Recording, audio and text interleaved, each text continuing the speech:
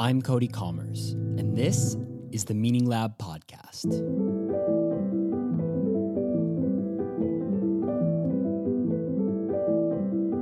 Ludwig Zamenhof was born in 1859 in a small city in Poland. His family was Jewish, and the area he grew up in also had factions of Germans, Russians, and Poles, all of whom mutually distrusted one another. During his childhood, Zamenhof developed a theory. These groups would never get along without a common, neutral language to communicate with people in the other groups. Zamenhof considered the possibility of using existing languages for this purpose, such as Latin and Greek, but decided that the cost to learn them was too high, so he invented his own. Esperanto, as Zamenhof's language came to be known, sought to take the familiar Indo-European root words and cast them in a language without verb conjugations, cases, gender, or any of the elements which make a language like German or Russian so difficult to learn. He was 19 when he first unveiled the language for the public. Zamenhof's goal was not just to create a language that was easy to learn, but to create a language that would put the different peoples of Europe on a footing of mutual disadvantage, and therefore, he hoped, equality. As far as invented languages go, Esperanto has enjoyed more success than most. You can study it on Duolingo. It is a staple of popular culture. For example, I recently saw in an episode of the TV show Billions, where it is being learned by Michael Wagner. But mostly, this success has been on the linguistic front. People find the language interesting, but they don't really see it as especially useful as a basis for utopia. In a way, Zamenhof's Esperanto is a microcosm of the system of values more generally known as humanism. There are many shades of humanism, but at their core lies a belief that understanding, connection, and even mutual admiration among different kinds of people is not only possible, but paramount to a meaningful life. If we could all converse with one another, understand one another, then maybe we'd stand a chance of constructing the kind of society we all want to live in. But while Esperanto embodies the aspirations of humanism, it also is emblematic of its tensions. In theory, getting people to celebrate the many ways of being human is an ideal worth striving for. In practice, it's a difficult one to achieve. When it comes to the ways of being human, what all humans have in common is that they prefer their own. The fundamental impulse of humanism is to grapple with this tension, and it is the subject of the latest book by author Sarah Bakewell. In it, she surveys 700 years of humanist thought, with each thinker bringing a personal perspective to the shared problem of what it means to value human life and society in an abstract sense. The experience of reading Bakewell's book is to hear the echoing conversation of the ages. One of the ways of reading humanism in general is to see it as a means of participating in this conversation. It is a notion I think is particularly beautiful. Her book is Humanly Possible, 700 Years of Humanist Free Thinking, Inquiry, and Hope. It's available now.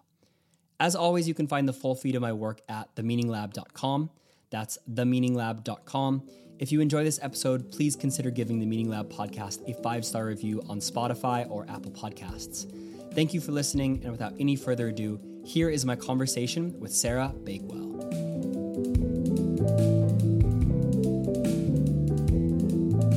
One of the big questions I'm interested in that I'd like to hear your take on is, what is humanism's theory of meaning? It is very much to do with our social nature, our moral and personal and cultural and social connections to other people and to other living things as well. So that is a source of, it's sort of answer, that would be the answer to two different questions. One is, how do we find meaning in the world? And the other is, how do we find a foundation for moral life in the world? I think a humanist is inclined to answer both of those questions by pointing to our sort of bundle of connections with each other. There's an idea which comes from, it's found in various forms in southern Africa, but in Nguni Bantu, it's Ubuntu. And it became a sort of a word quite well known in outside that area because it was used by the Archbishop Desmond Tutu to describe one of his motivating ideas behind his work with the Truth and Reconciliation Commission after the end of apartheid in South Africa. Ubuntu, he defined as meaning we're part of a bundle of life, that I am human, through you. We are human through each other, and we're all part of this web or bundle of life. So this can mean moral commitments, but it has a political dimension clearly for him, speaking about how there's a breakdown in that interconnectedness of lives when something like apartheid shows up, because that is a failure politically of a recognition of this mutuality between people, this connectedness between people. So the task is to rebuild that. How do you rebuild it? Was, what interested him. That, to me, is a crucial idea. I mean, it's found in all sorts of cultures. You find it in Confucian thought, in the Chinese tradition. You find it throughout the European tradition, that the source of meaning, the source of morality is that web, that bundle of life. Another way of putting it, which would be a bit harsher, would be to say that we, as humans, we sort of create our own meaning. I mean, when I look out and at the universe on a dark night with stars, which I'm happy to say where I am at the moment, we have some wonderful sort of night skies, which you just look at and you feel this tremendous, I feel a great sense of awe and interest and fascination and desire to an attempt to imagine just how vast that universe is and where we might fit into it. All those questions which, for a person with a certain sort of religious faith, would suggest some kind of divine presence in the universe, that there's something looking back at us, as it were. I don't feel that sense of that anybody is looking at us from that vast, vast realm. But I do feel a very strong sense of connection to it, and that it's an incredible thing to be here and to be part of this, however tiny, and that we'll only have it while we're alive, and that we should do a kind of homage to it as much as we can. But all of this for reasons that are to do with my own sense of meaning, my own sense of beauty and spirituality, in fact. But for me, there's no shortage at all of a sense of meaning for me as a humanist. The world is absolutely rich in meanings, both in my connections with other people and in my connections with the rest of life on this planet, and in my connections with the entire universe. I mean, it's, what more could you want than that?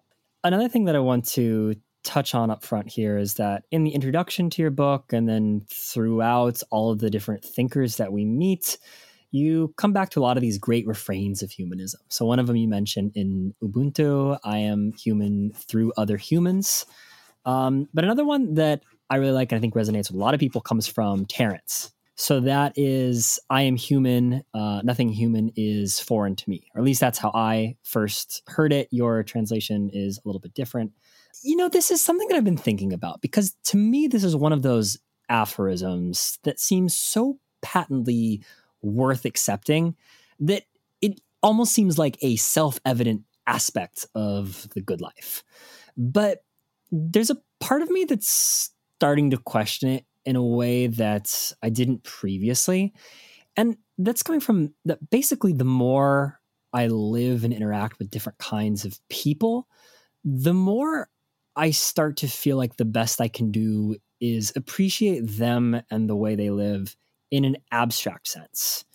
Their version of humanity, what it's like to be them, when you really get down to it, maybe actually is more foreign to me than I give it credit. How do you, does that make sense to you? And how does that sort of square with the humanist thinking you survey in your book?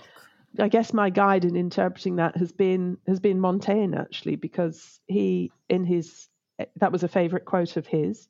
He had it painted in pride of position on the wall of his study, where he put a lot of his favorite quotes. He wrote in the essays, he wrote, each person bears the entire form of the human condition. Therefore, you can write about anyone and it'll be a glimpse into the human condition. But on the other hand, he also wrote, it's the closing sentence, actually, of the first version of his essays. He says that my ruling principle is diversity. He's endlessly fascinated by the diversity of human customs, human lives, human practices, human ideas, human individuals. He said, this is my ruling principle. There's a bit in the book where I sort of reflect on those principles of seeing a kind of universality among humans, seeing a universal thing that we can all connect to, and the principle of diversity, of acknowledging and respecting diversity. And it seems to me that, they might be seen sometimes as opposites, but the key is that when you get a repressive regime which gives no respect to one of those principles, it tends to also give no respect to the other one. It's like if you get a regime that has no respect for the diversity of people's views or practices or ideas or ways of thinking, very often they also are not accepting the principle that all people, share some essential human quality that brings them together.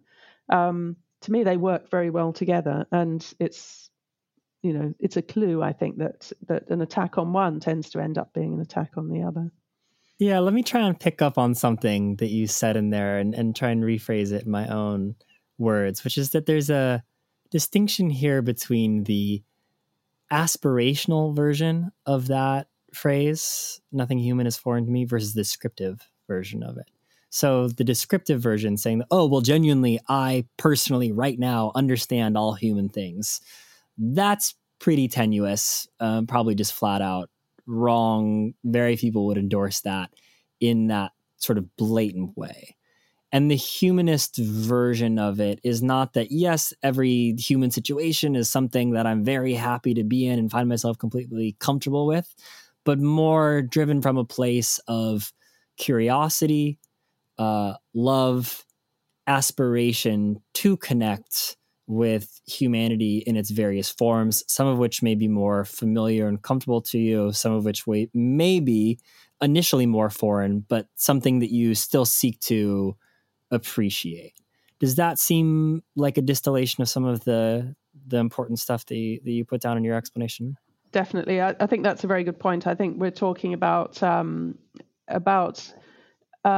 sense of there being a seed of, in any human relationship, in any relationship with another human being, there is the potential for having a sharing of something essential in them. That, obviously lots of things can stand in the way. I agree with you that your first formulation of it as a description of how every human encounter is clearly nonsense, because that would also imply that we instantly see and understand every scrap of detail about a person's experience in life, which is not true. I mean, it's not true even after you know people for years. Let's talk about some specific figures in your book, which is sort of a novel of 100 characters. A few of them have appeared in the cast of characters of your previous books, but I'm curious for this one, which thinker were you most surprised to learn about or find yourself connecting with their work on a deeper level than perhaps you had before or had expected to? Yeah, great question, because there were several. I was really fascinated with some of the characters that I didn't know a great deal about, except as sort of names and a vague idea of what they did. The first part of the book concerns the humanists, in the sense of scholars and literary people of the practitioners of the humanities, as we'd now say, of Italy and other parts of Europe from the 14th, 15th, and 16th centuries. There were several. I mean, one of those that absolutely fascinated me was Lorenzo Valla, who was primarily he was a translator. He had very good Latin, as most people in the educated sort of part of society did, and also very good Greek. And he taught the sort of principles of eloquence he really wrote about a whole range of literary subjects, but he did these investigations into texts. And the one that was most surprising and fascinating to me was he investigated the veracity of a document called the Donation of Constantine, which supposedly had been written in the 4th century to record the Emperor Constantine giving dominion over the whole of Western Europe, basically, to the church, to the papacy. And he showed from analysis of the usage of Latin in it that it couldn't possibly have been written in the 4th century. It must have been written much later, about 400 years later in the 8th century. So he did that using these intellectual tools of really looking closely at words and thinking about them historically. So Latin, some people thought that Latin sort of was this eternal thing that never changed. That's why it was so marvelous and so wonderful. And, but he pointed out that it had changed and that there were certain words that just couldn't have been used before a certain date. But he also argued, as a historian now would, looking at, is there any documentation, any witness reports recording this event? Is it even plausible historically that such an event would have taken place? So it was a challenge to church authority. It was a challenge to their, reasons for claiming such dominion, even in his own 15th century. He was he wasn't afraid of anything. You get the impression of he wasn't afraid to antagonize the church. He wasn't afraid to antagonize fellow scholars. He was always taking issue with them. He's a sort of good counterexample to the idea that humanists are always nice and cuddly, because I don't think he was, but really sort of kind of a model for using those intellectual tools to question authority and to point out the inconsistencies. Jumping way ahead in time, there were other figures in the later parts of the book who, again, I didn't know very much about, but who were quite a surprise to me. One of those in the 19th century was Matthew Arnold, who was a poet, but he also wrote a book called Culture and Anarchy, which I think I've had on my shelves since I was about 20 or something, and had never really looked at, because I always assumed it would be very, very Victorian and stodgy and very conservative and stuffy. I mean, it is very Victorian, actually, in many ways, but it's also a great read. And his argument, he argues for the improving value of culture, how culture improves lives and how we should all have access to. He defines culture as the best that has been thought and said, and that it'll bring what he calls sweetness and light into our lives. I mean, it all sounds pretty unfashionable by today's ideas, but in fact, what he's saying is it's important that the best culture, the fullest, the richest cultural experiences should be available to everyone. He worked as an inspector of schools, so he was specifically thinking about education, including education of working class children, disadvantaged children, and saying they shouldn't just be sort of given something second rate that will sort of tide them over. They should have access to the best and fullest culture. And there's nothing elitist about this, that we all should have the full benefit of access to everything that has been thought and said by the greatest minds, the greatest artists, and so on. So, that was another real surprise discovery. Also, parts of it are quite sprightly and quite funny, which I certainly wasn't expecting.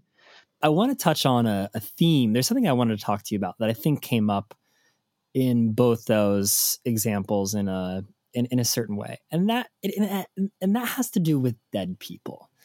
So I think it's fair to say that both you and I have a particular affinity for them. So, for instance, taking your books are populated almost exclusively with people who are long dead. And that's something you even mentioned before we began the interview here. I'm interested in how that plays out in what humanism is. So on the one hand, if you sort of gather up the contributions of the majority of the people that you talk about in your book, they're men and women of letters. And they're sort of, yes, they're engaged in the immediate world. Most of them have some sort of thing that they are doing in the here and now. But there's this big theme that they are invested in this massive conversation across the ages and looking at the best of culture or texts from a previous era, the thoughts of the ancients or someone who came 200 years before them. And part of me looks at that and thinks, well, that's where so much of humanism's meaning comes from. And I think people like you and me find this so compelling, like the idea of being able to commune with, for you, perhaps people like Montaigne and all of the, great thinkers and scholars that you survey in your book.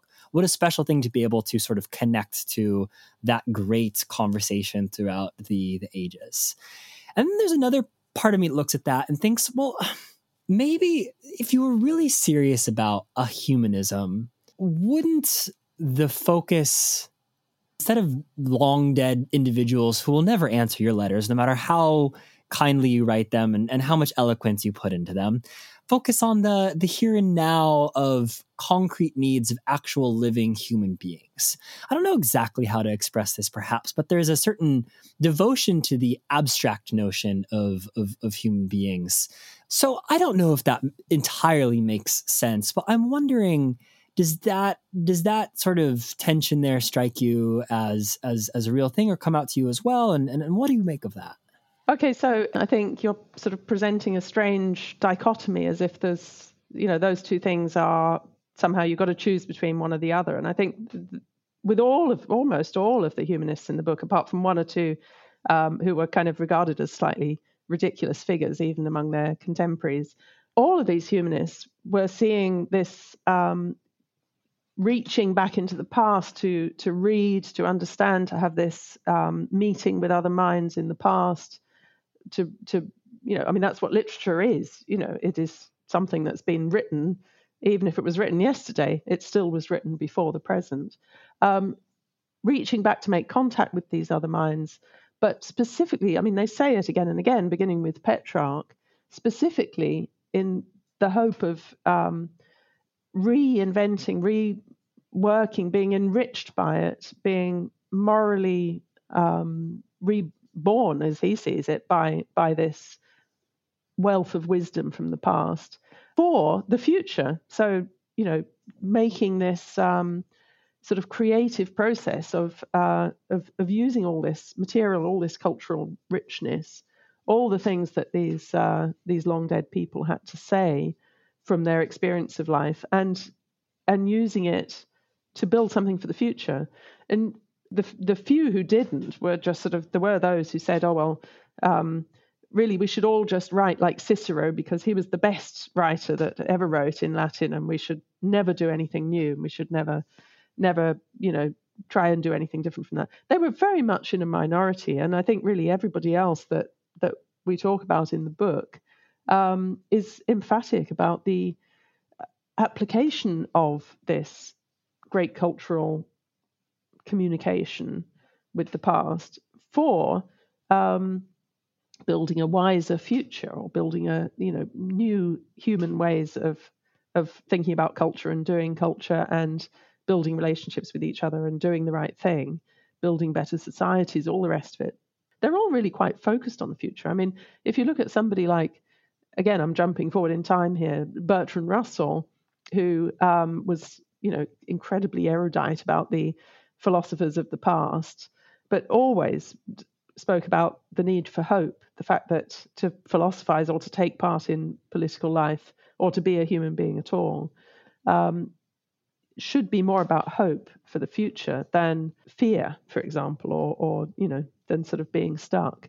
To me, there's a very direct line actually between this interest in all the people who have left records of their lives and reflections from the past, and a desire to have an impact on the future, to use that to build a better future.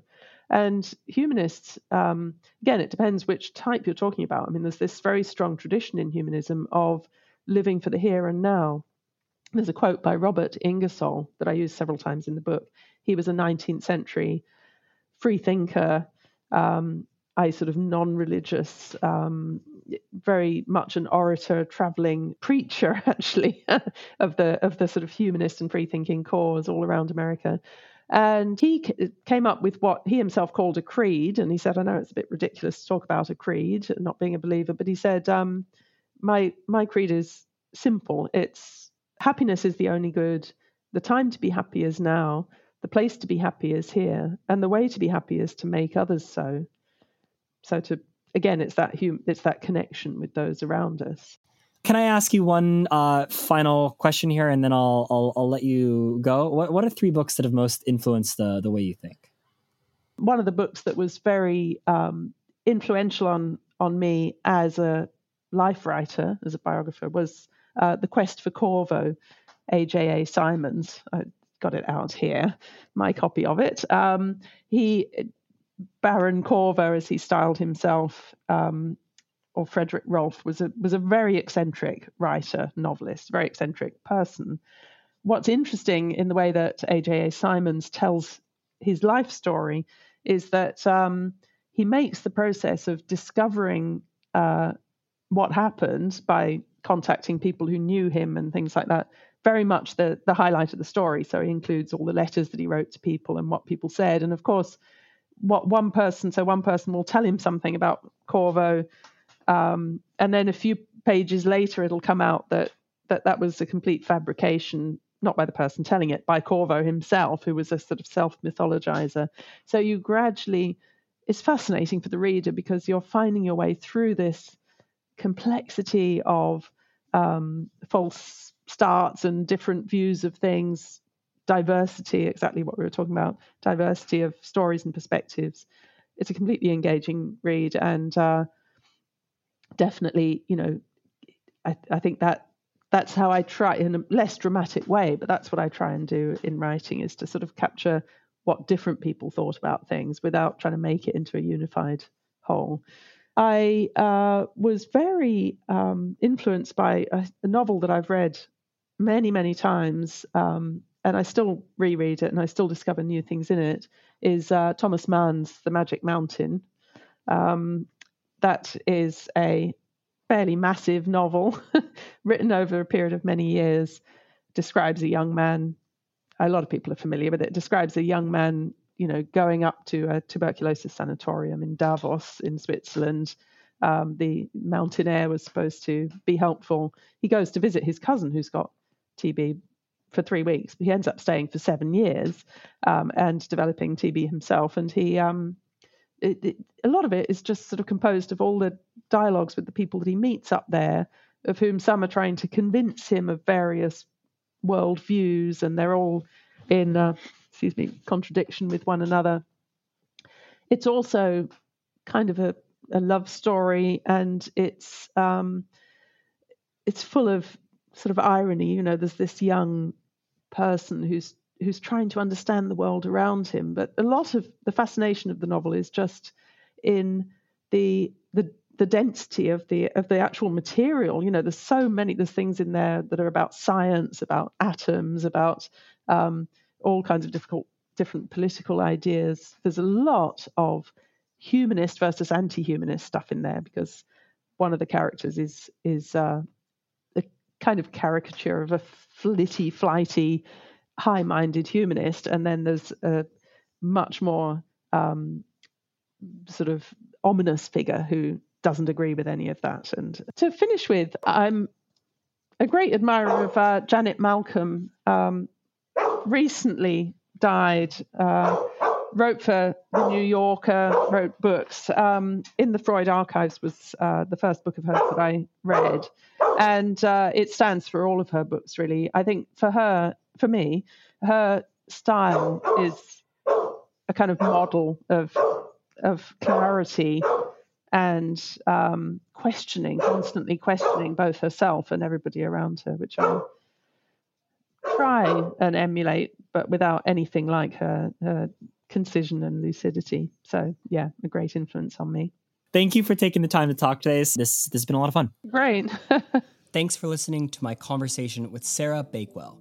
You can find the full feed of my work at themeaninglab.com. Your support allows me to continue to make this show, so thank you for listening, and I'll be back here next week with another episode of the Meaning Lab podcast.